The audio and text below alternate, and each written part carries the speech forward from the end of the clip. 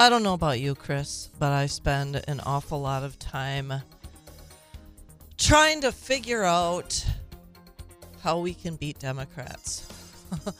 and and I guess I do a lot of reflecting on what it is that will resonate, the message that will resonate with the majority of voters in order to I don't know, get them to see the light. I don't know if you wrestle with that as well, but I shared this article that I saw yesterday. I'm hoping you took a gander at it about the Pew Research report that suggests that the number of Americans with no religious affiliation has gone from 5% to nearly 30%, and evidently it's there's a lot of young people, obviously, unfortunately, left-leaning, that that are non-religious. And so who has failed in this case? Where has the breakdown occurred? You know what's always amazed me? Look, I think that I'm Christian in part because Christianity is what I was exposed to. I mean, I was taken to church as a kid. And then, look, at some point as an adult, everyone has to decide for themselves. And I've decided that all of this rings true to me. But I wonder, a lot of younger people, if your parents were, hey, part of the hippie generation, it doesn't feel good. I don't want some guy on Sundays telling me that I shouldn't be smoking the weed and singing Kumbaya and rolling around in the mud at Woodstock with some girl that's got no clothes on. I don't want someone telling me, no, don't do that. If it feels good, I'm doing it. Well, look, does it surprise you that their kids have grown up to be non-religious? Yeah, well, I mean, gee, I guess it's as simple as that, and we could move on to the next topic. But still, I would say to a young person who's not religious, look around you. I mean, everything you see, nature, the length of the day, the beauty that surrounds you every day when you go out into the wilderness, that's all by accident? Or doesn't the existence of a clock imply that there must be a clockmaker somewhere? And I think most young people, if they apply themselves, most people will say, yeah, I believe in some great spirit in the sky, just not organized religion. The challenge for those people of us who are faith is how to get them to take the next step beyond that. Well, and I guess I just think about what worked for me, because as you were, I was exposed to Christianity, and I was actually raised Catholic and went to Catholic schools. And, and I think, I don't know.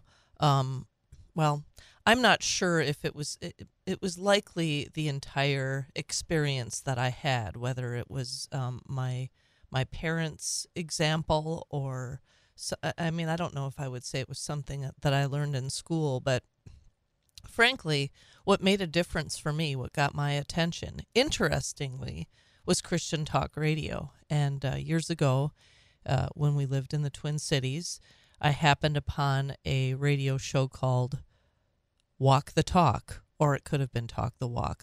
I can never remember, but the guy's name was Todd Friel, and he did a significant amount of street preaching.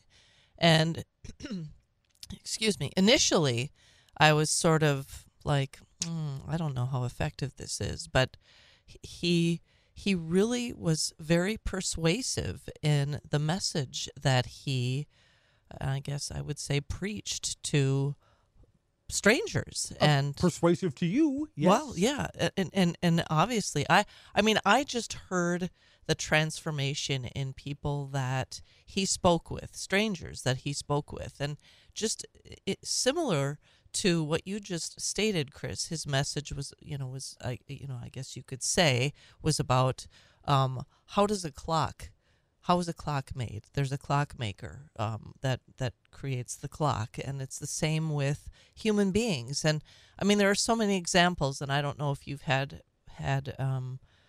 conversations with your kids about faith or about your faith in particular, but I've talked with them about look at God's creation and look at the sky and look at the beauty of nature. And It's too perfect for me Right. to accept that it just randomly came into existence over time.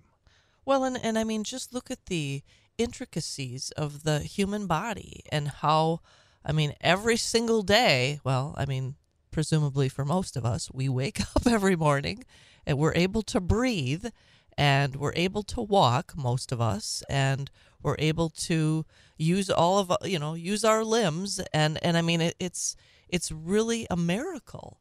And I guess the entire message of the miracle of life is something that and I don't know if it's that young people, and here now I'll sound like I'm sitting on a rocking chair rocking today's young people, today's youth, but if young people are just not very deep thinking anymore, and if they don't look at all of the beauty that God has created and aren't immediately overcome with the idea that, well, yes, there is a creator, there is and I guess the other part that I always tell my kids is that, or I actually ask them about it, is that, well, where did love come from? If this was some big explosion, nameless, faceless explosion that created every living being, every living thing. Right? Why are we not like dogs that'll mount anything that walks when they have the urge? Why are human beings different than that? Oh gosh. Well, and I mean that's the thing is that we have love and we get that from our Creator, and so it's perplexing to me that and I guess we're not going to solve this query in one conversation this morning, but just the idea that as time passes, as you and I age, oh my gosh, perish the thought, more and more people move farther and farther away from God. And is it up to us, or is it up to those of us who do believe, who do have faith, to ensure that those that don't learn about the God of creation and the God of love and the God of the universe? No, I think for people who believe, I believe it becomes an obligation to share that faith with others.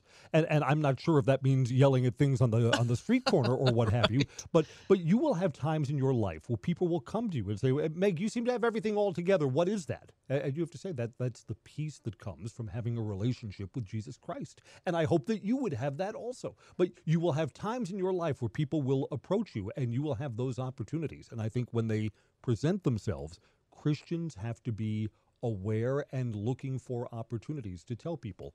That's why you might think that I'm a little bit different than the average bear. Well, and just be prepared. I mean, I think there are many verses that talk about being prepared in season and out of season, and that's specifically why we just have to be willing to say something or show God's love in some way, and I guess we can hope that the more people we share the good news with, they will come around to in future elections, they will come around to realizing what the way in which God would prefer that you vote.